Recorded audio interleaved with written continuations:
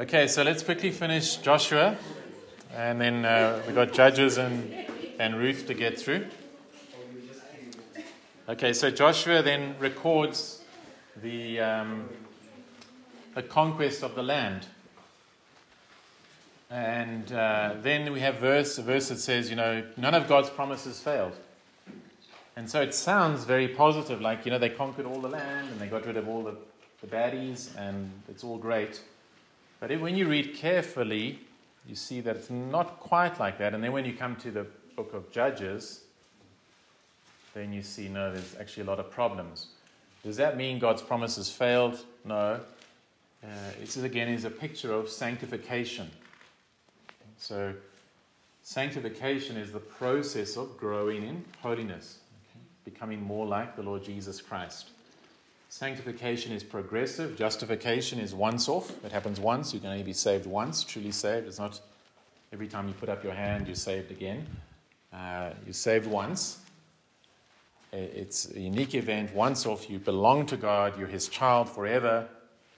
Nothing can separate you. But sanctification is progressive, continuous. And it's God who gives us victory, but He calls us then to walk in that victory, doesn't He?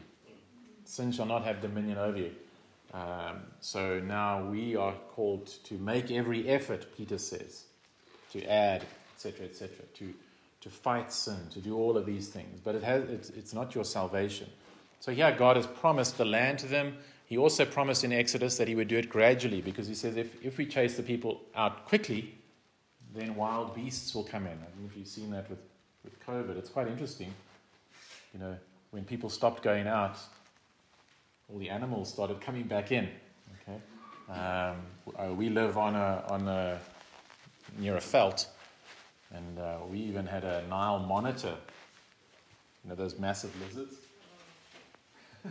coming to the land. We had ducks and fish and rats and all sorts of things. So that's the idea. If all the people suddenly go, it's going to decay and wild animals are going to come in. So God already said, I'm going to do it slowly. But His promises were secure and God is faithful. Now the Jews had to walk in that victory and trust God and continue to fill out the land. Okay, and so that brings us to the book of Judges. So Joshua ends by, let me just say, he gives a speech. He's quite concerned about them.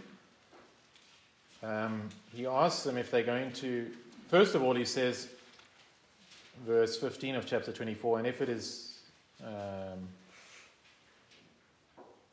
verse 14, now therefore fear the Lord and serve Him in sincerity and in faithfulness. Put away the gods that your fathers served beyond the river and in Egypt, and serve the Lord. So he says, you need to serve the Lord. Put away those gods. Okay. Remember when they came out, Aaron built golden calves. Okay, they worshipped cows in Egypt. And so they're bringing that in, like we all do. We bring baggage in from the world and our idols in from the world, but we need to get rid of that. And then he says, verse 15, and if it is evil in your eyes to serve the Lord, choose this day whom you will serve. Whether the gods... Now this is interesting. This verse is often used by people to say, see, we can choose who we will serve. But if you read it carefully, he's not saying, either choose the Lord or choose these false gods. He's saying, choose this day whom you will serve, whether the gods your fathers served in the region beyond the river or the gods of the Amorites in whose land you dwell.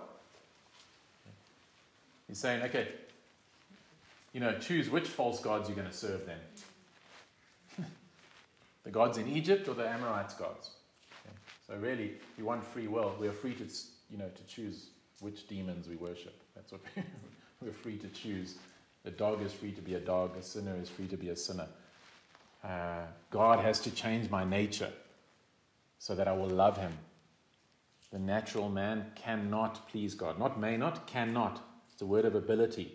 Naturally, I cannot please God. There is none that seek after Him, none that seek after righteousness. And so when the Lord says, if you seek, you'll find, how does that fit in with what Romans says? There's none that's, if He changes your heart, you have new desires and you now start to seek after Him. Okay? But naturally, you and I will never seek after Him. So he's saying that. Then the people respond, far be it from us. No ways. We're not going to serve those false gods. We are going to serve God. Then Joshua says to them in verse 19, you are not able to serve the Lord, for he is a holy God. He is a jealous God. He will not forgive your transgressions or your sins. Okay, that's quite a damper he puts on it. I think what he's trying to do here is, I think the people are cocky. Instead of saying, we're weak, we need God's grace to do this, they're like, no ways, we're going to serve God. We got this. And he says, no, you don't. And then they still say, no, we're going to do it. Okay. And he says, okay, you're witnesses to it. Verse 31, it says, Israel served the Lord all the days of Joshua and all the days of the elders who outlived Joshua and had known all the work that the Lord did for Israel. When we come to the book of Judges, so now they're in the promised land,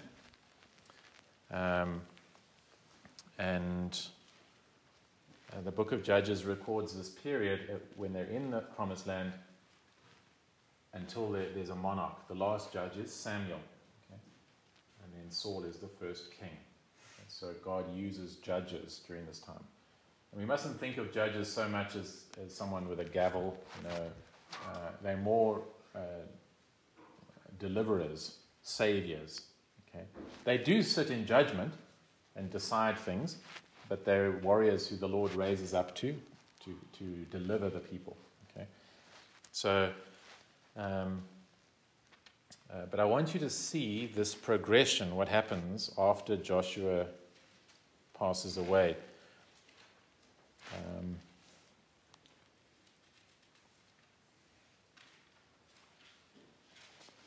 From verse 27 of verse 1.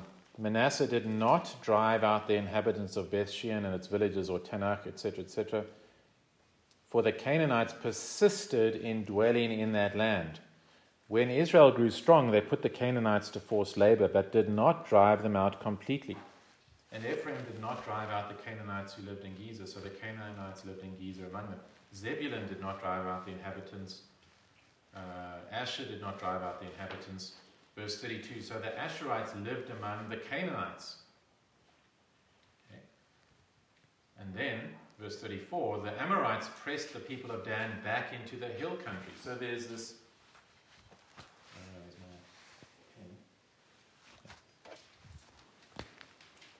first you have the Canaanites living amongst the Jews. Then you have the Jews living amongst the Canaanites, and then you have the Canaanites or the Amorites driving out the Jews. Okay? You see, it's a downward progression. They were supposed to be the other way around.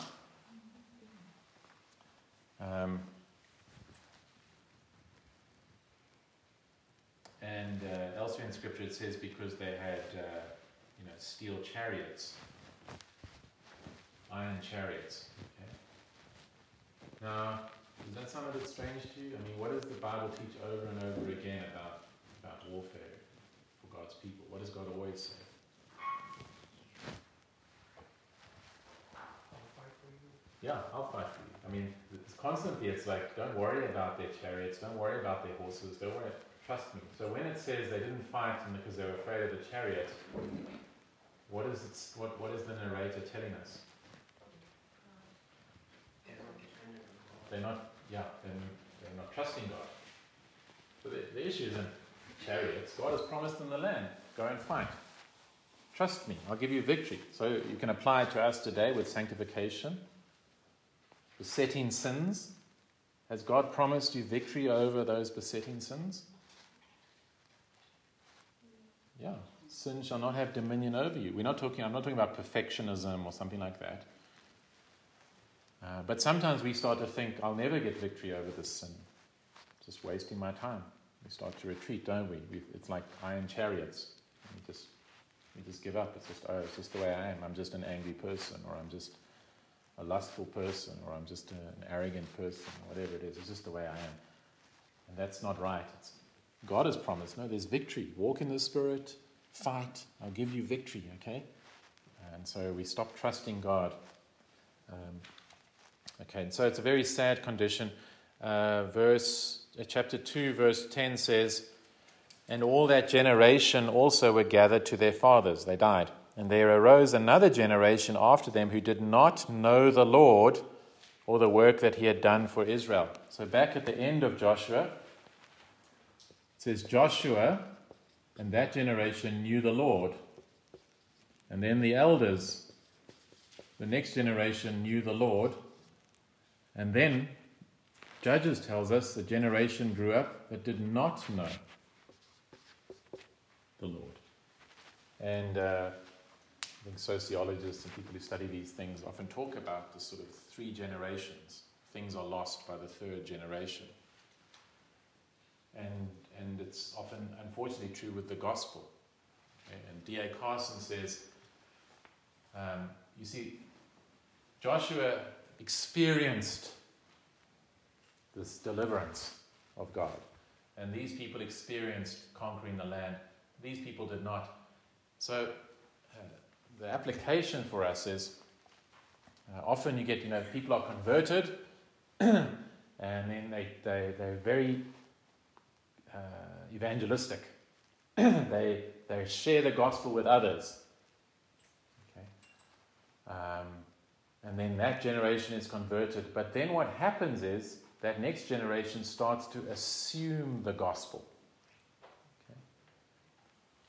So they instead of preaching the gospel, they start preaching other doctrines, which are not wrong, but they just assume the gospel. We all know the gospel, we don't need to talk about that. No, we want to talk about predestination, or we want to talk about eschatology, or we want to talk about evolution, or we want to talk about this. All important things, but they're leaving the gospel. And so then you see this over and over again.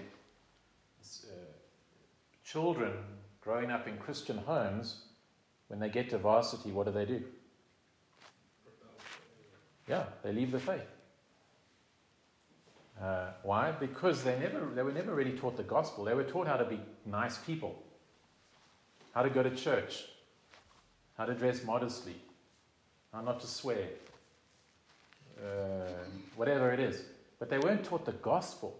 Okay? That's the good news. So the challenge to you, especially younger people, don't assume the gospel. Never ever assume the gospel. Keep preaching the gospel. Okay? And make sure the thing that gets you most excited is the gospel, because people will pick that up. If you just get excited about Reformed theology, or you just get excited about your soccer club, okay? And if you support Man United, that's amazing. Okay, that's just good for you. No, I can say that. Kaya will get me back next week, I'm sure. But you know what I'm saying? It's a good question. Ask people that know you well, or your children, or your parents, or friends. Just say, what do you think is the most important thing to me? It can be quite revealing. Hey? What do you think people would say? No, your studies, definitely your studies. That's what you love the most. Or this TV program, or your music. You love your music the most. That's fashion. That's what you really love. That's not good, eh? Or would people say, no, you love the Lord the most. It's the gospel. So because this generation now, they're gone. They don't know the Lord. They maybe know the traditions and some feasts and festivals and external things. They don't know the gospel. So that's the most important thing. We're not here to produce good citizens, nice people that go to hell, but people who are saved, who love Jesus. And the only message that will save is the gospel. Okay, so this is just an application, but I think critical application. Okay, so the book of Judges is not it's chaotic, it's a mess, it's ugly, but it follows a cycle, okay? A cycle of sin, subjugation. God raises up enemies, you'll see that, the Moabites, the Philistines, the Amorites, the Amalekites, whatever. Supplication, and then salvation. He'll raise up a judge. Okay, so they sin, they rebel against God. So God brings in an enemy to oppress them. They're subjugated. They cry out to God. They supplicate him. They say, please have mercy on us. Remember us. He raises up a judge who brings salvation. And then a few years later, they sin again. And the cycle continues. Some people use the R words. They rebel. They are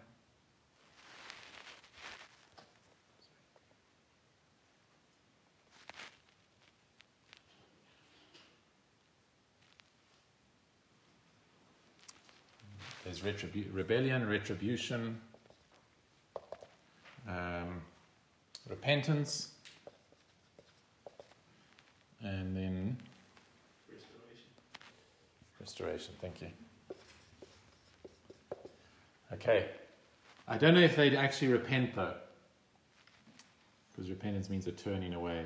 Supplicate that. Sometimes we do that. We just say, Lord, help me, but we just don't like the problems. We're not actually turning from the sin. We just don't like the situation. But it is this cycle. And what we see here in the book of Judges is very interesting, that God, if you go through the Judges, they're people that you wouldn't expect. God brings deliverance through the weak, the marginalized, the unremarkable. And we don't have time to go through all of them, but you'll find things like the one is the son of a prostitute. So not from a noble family or an honorable background. The one is left-handed, okay,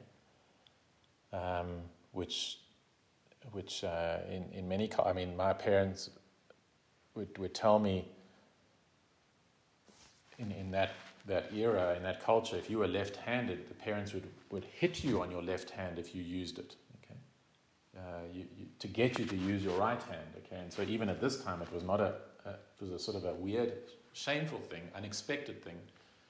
The Lord uses Deborah, a woman, okay, to bring deliverance and jail. So again, in that culture, not expected. Samson is a mess, isn't he? He's a nightmare, okay. But what we're seeing is things are not good, okay.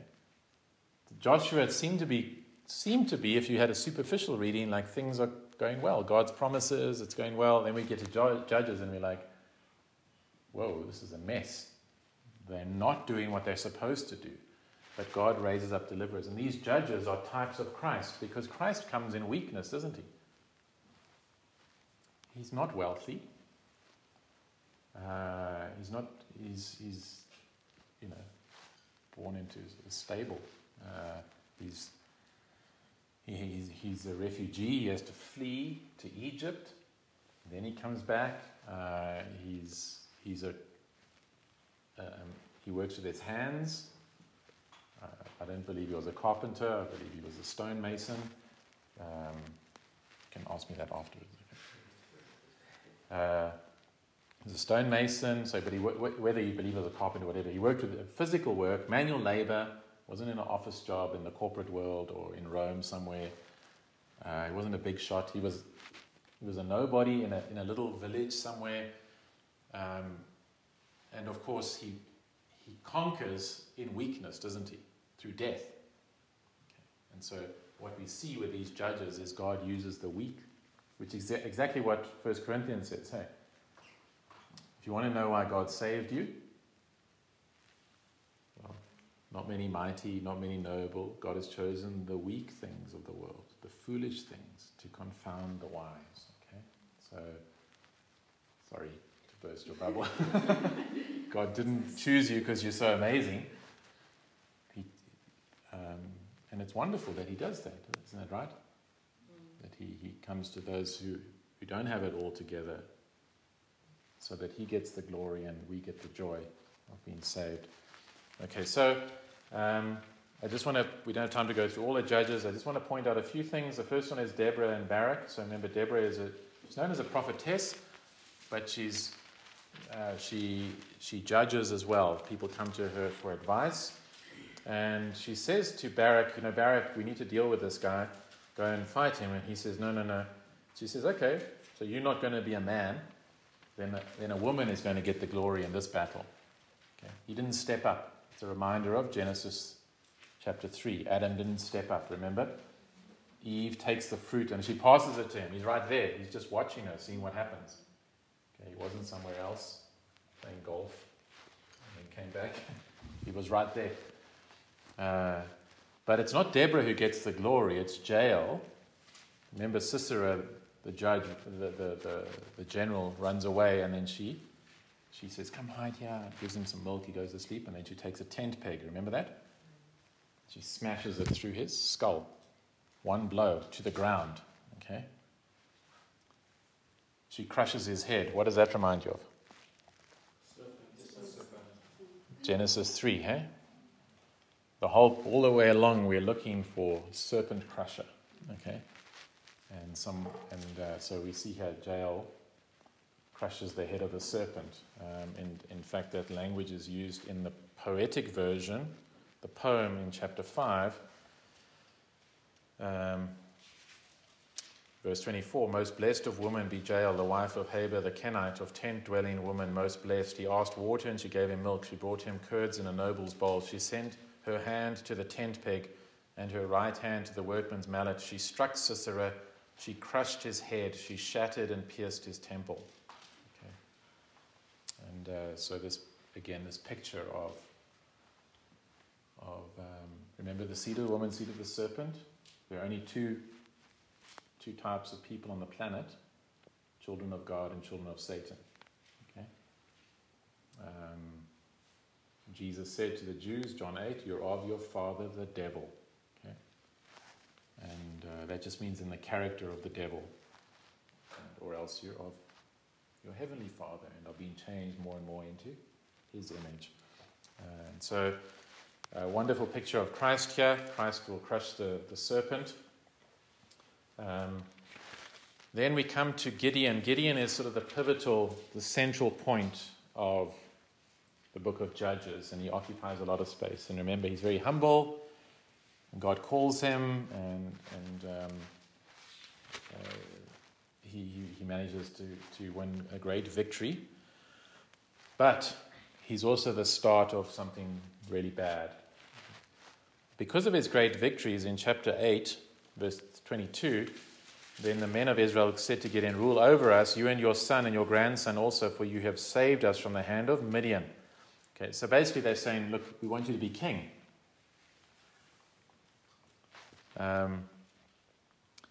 He responds in verse 23, Gideon said to them, I will not rule over you, and my son will not rule over you, the Lord will rule over you. It sounds really good, doesn't it? Fantastic response. But then you keep reading, and verse 30 says, now Gideon had 70 sons, his own offspring, for he had many wives. Okay, so how does he live? He lives like a king. Okay. And his concubine, who was in Shechem, also bore him a son, and he called his name Abimelech. Okay. Anyone know what Abimelech means? So it wasn't the concubine who named the child, it was him. So if you see Abi, or in Hebrew Av, remember Abraham, what does Abraham's name mean? What does Abba mean? Father. You see it. Av, Abi, means father. Melech means king. His name means my father the king. Okay. So he names his son Abimelech, meaning my father the king. And I'm sure you noticed in Genesis there were Abimelechs, and so it was a common ancient name if you were actually a king. So he actually lives like a king, and then he creates a lot of problems with his son, and his son does some bad things, and he is killed in verse 53 of chapter 10, and a certain woman threw an upper millstone on Abimelech's head and crushed his skull. Okay, so there we see it again. Another skull is crushed. Okay, the reminders of the Genesis 3. Okay. Then we come to Samson, and Samson's very interesting because he's often, held up as, a great hero, and Sunday school, he's a great Sunday school lesson, but of course it's heavily censored, okay? Because if you really were to teach the whole story of Samson to children, it's not a really good role model, is he? At all. He's a Nazirite from his birth, he's told. His parents are told, and the Nazirite had to take 3 vows. What were the 3 vows? You weren't allowed to cut your hair. You weren't allowed to drink alcohol. That's right, not allowed to touch anything dead. Okay. Samson does all of them. Okay. Remember, he kills a lion, and then he goes past, and there's honey inside the carcass. What does he do? He takes the honey. And then it says he doesn't tell his parents, and he makes a riddle and all of these things. He cuts his hair. Before that, so we're not explicitly told he drank alcohol, but we are told when he gets married to Delilah that he has a celebration and feast. And feast in Hebrew means drinking of wine. That's literally what it means, banquet. Okay, it's to drink wine. Okay, and then we're told that he goes to the valley of Sorek, where he meets Delilah. Sorek means grape, the valley of grapes, and Delilah, her name means something like a little cup. So I think even in the way the narrator puts it, it's like he goes to the valley of grapes to get a little cup. And so I think we can imply that he also drinks alcohol as well. He certainly does other things as well. He's sexually immoral. And then, he tells Delilah his strength is in his hair. But he wasn't an idiot. I mean, he must have known every time he tells her something, the Philistines come and try some new trick. So he knew she was out to get him. But so it seems that he's touched dead things, nothing happened to him. He's been sexually immoral, nothing happened to him. He's probably drunk wine, nothing's happened to him. So he started to think, it's actually me. I'm okay. And so he says, no, cut my hair. Probably thinking, even if they cut his hair, it's not going to change anything. In fact, the King James says when he got up after they cut his hair, he wist not that the spirit had departed from him. He didn't even realize. Okay, that's how carnal and cold he had become. So I think, the warning to us is the same thing. Sometimes we think, well, I got away with this sin and I wasn't struck with lightning. Nothing bad happened to me. And so then we see how far we can go and see how far we can go. And that's God's grace to us. It's not that he's condoning your sin. He's just being kind to you. And if you continue, though, he will pull out the big guns. Okay? And that's what happened to Samson. And he gets taken. And what do they do to him? They gouge his eyes out. What do you think that symbolizes? It's a physical thing, but remember the power of the Holy Spirit doesn't record things for nothing. Spiritual blindness. He's become spiritually blind. But he begins to get his sight back. And what he does, remember the story that he pushes down the pillars that held up this massive temple to their false god. And the Bible says he killed more in his death than in his life. Who does that remind us of? Who? I think Christ. Christ, yeah. I mean, because he loses his own life in doing it, isn't that right? Samson loses his life in judging and destroying evil and the enemies of God. And so it's a picture of Christ. So Samson is a picture of Christ. So he has faith at the end. And so an encouragement to us, not a license to sin, but encouragement that God saves Samsons and Davids. And so no matter what we've done, there is forgiveness and grace, and God can still use us in his kingdom. And then the last few chapters of Judges are horrific. Okay, they are very disturbing. And what we don't have time to go into them in great detail, but simply to say that what we see is that God's people are behaving like Sodom and Gomorrah. Okay? If you haven't read it, remember the account. There's a woman who's raped to death.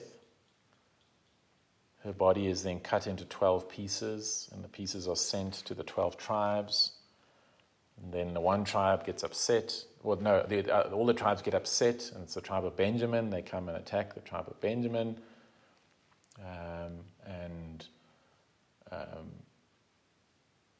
They then, after they've defeated them, they feel sorry for their brothers, and so they say, these guys don't have wives anymore, so we're going to go and steal women from another tribe to find wives for them. It's a total nightmare. The priests are a disaster. And it's simply to say, God's people who had been delivered out of Egypt, God had saved them and given them so many blessings, are now behaving worse than pagans. Okay? And that happens, unfortunately.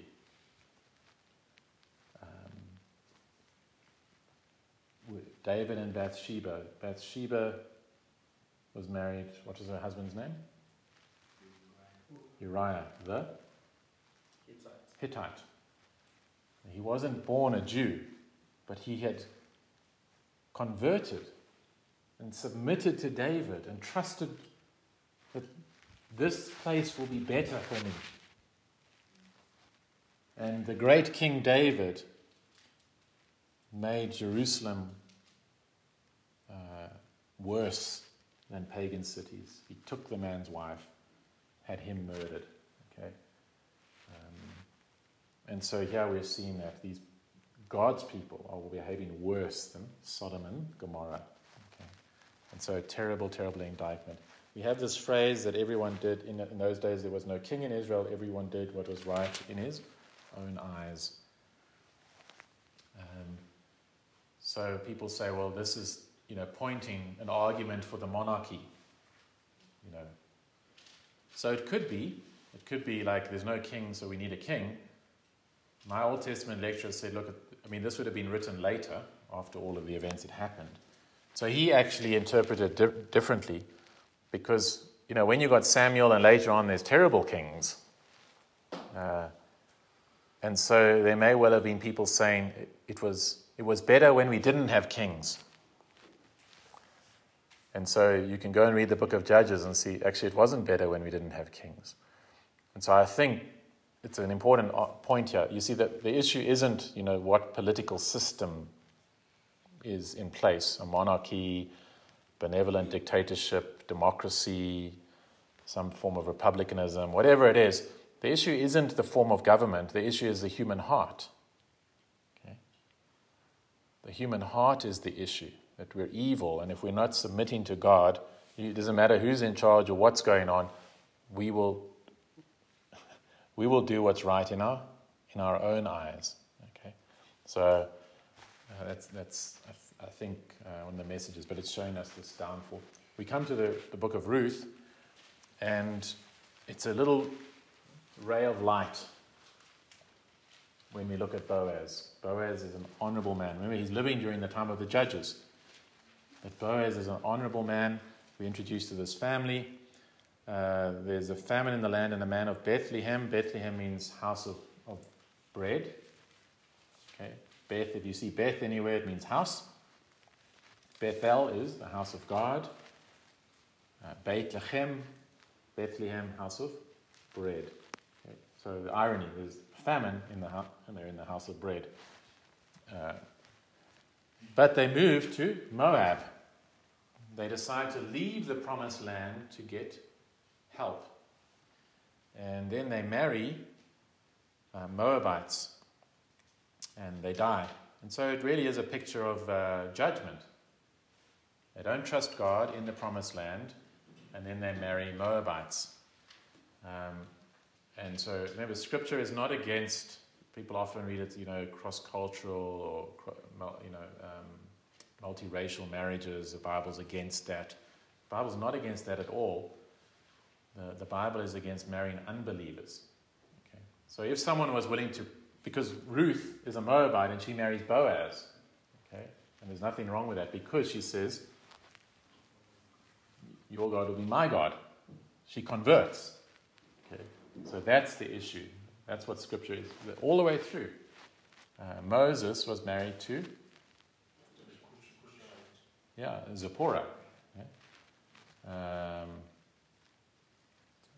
Caleb was a Kenite. Okay? And he wasn't a Jew. So, God saves Jews and Gentiles as long as they believe in Him. That's the critical thing, and that's what Scripture teaches. Paul says, marry in the Lord.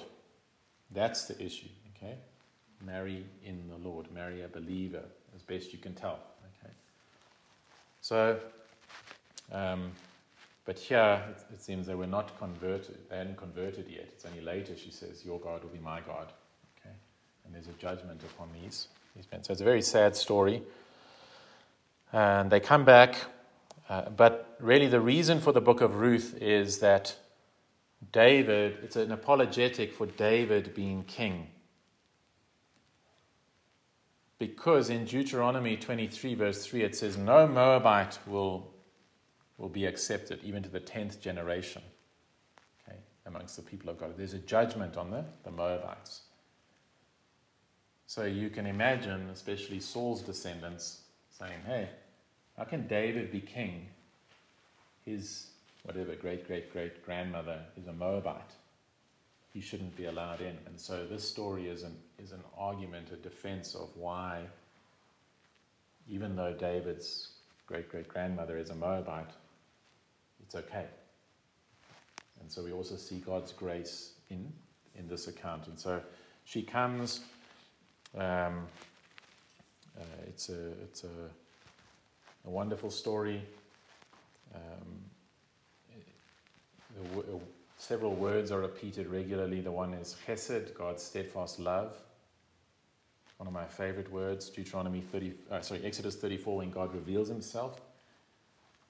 It means His steadfast love, His loyalty. Okay? God is loyal to you. Okay? I don't know if... So I enjoy soccer. Okay? So, and I've supported Liverpool from the early 80s. Okay? When they were winning everything. And then for 30 years when they didn't win the league. Okay? But I remained faithful. I had friends who supported Arsenal through, when the Invincibles and all of that. And then when Arsenal started to fade, suddenly they're Chelsea supporters. Then they're Man City supporters. Okay? They're not loyal. Okay? Loyalty. God is loyal. He's not like that. He's loyalty, steadfast love, okay, to His people. Even if you're failed, even if you're going through 30 years of not winning the league, okay, of failing, of sinning. Because remember, He didn't choose you because you were good. He's not a boss who hired you because you're good at your job and now you're not so good and so you're out of here. He chose you knowing He chose you in your sin, knowing everything about you. So He's not going to stop loving you because you sin now. He's loyal, steadfast love. Okay, and so we see this in the book of Ruth, in the people and in, of course, God. God is loyal to His people. And then there's this phrase, verse 12 of chapter 2, the Lord repay you for what you have done, and a full reward be given you by the Lord, the God of Israel, under whose wings you have come to take refuge. And so there's again this repetition of wings, this idea of protection. And we see that in Scripture. And here a Gentile, a Moabite, has come under God's protection, under His wings. But when we come to the gospel, remember Jesus says, Jerusalem, Jerusalem, how often I would have gathered you as a hen gathers her chicks. He wanted to bring them under His wings, to protect them, but you would not. Okay? And so, warning to us and the privilege to stay under God's wings. It's a place of protection and shelter. One commentator said there is no refuge from God, only refuge in God. Okay? So to be in God. Okay, so Boaz is a wonderful type of Christ. He's a kinsman redeemer. He redeems her. He marries her. Protects her. Remember that widows at that time were very vulnerable. Agrarian culture. They didn't have possessions. And yet he takes her and he marries her and redeems her. And so that's what Christ does for us as the church. But it's also arguing for David. And so we've seen Rahab and Ruth, two ladies who are in the genealogy of Jesus Christ, unexpected. Rahab's a prostitute, and Ruth is a Moabite that God brings these people in. Okay, any questions in closing? Yes. I don't understand the Redeemer language in chapter 4. It says, chapter 4, 6. Then the Redeemer said, I cannot redeem it for myself. And then in chapter 7, you see, not chapter 7, verse 8, so when the Redeemer said to Boaz, I'm not entirely sure about the Redeemer language in this chapter. Okay, so there's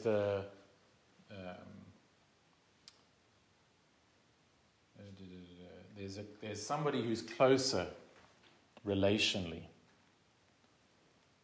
and should then step up and redeem and protect the family, purchase the land, and then take Ruth as wife to protect Naomi. Okay, so a closer family member. Okay, does that make sense? So a close, like in the family tree, the person is closer in relation to Naomi. And so it would have been their responsibility, because God's law was very kind. It was the most advanced law in terms of caring for orphans and widows. You even see the gleaning, the poor were allowed to go in and take the gleanings and that. So there was someone who was closer to Naomi and then to taking Ruth as wife. But he didn't want to take Ruth. And so then he reneged on his responsibility, and that allowed Boaz to redeem her. Now, what is the symbolism? Who is that nearer redeemer? I don't know. Like if we were to see how does it, like if Boaz is a type of Christ, which I think he is, who is the nearer redeemer that doesn't do us good? Maybe it's death. I don't know, something that's closer to us. But at least at this time, just in, like the Levirate law of marriage, if your husband died, but the brother was still alive, it was his responsibility to marry you, which sounds really weird and, terrifying, especially if you have a horrible brother-in-law. But it was actually a form of protection, because you were a widow, and how are you going to survive, especially if you didn't have children to care for you. And so it was actually a form of protection. So there was someone who was closer, but they didn't want to. And so then Boaz steps in. But I've tried to figure that out without being sort of just allegorizing. But it's just the Jewish or the God's law to protect widows. He was the first one who should have helped, but he doesn't. Yeah. Okay.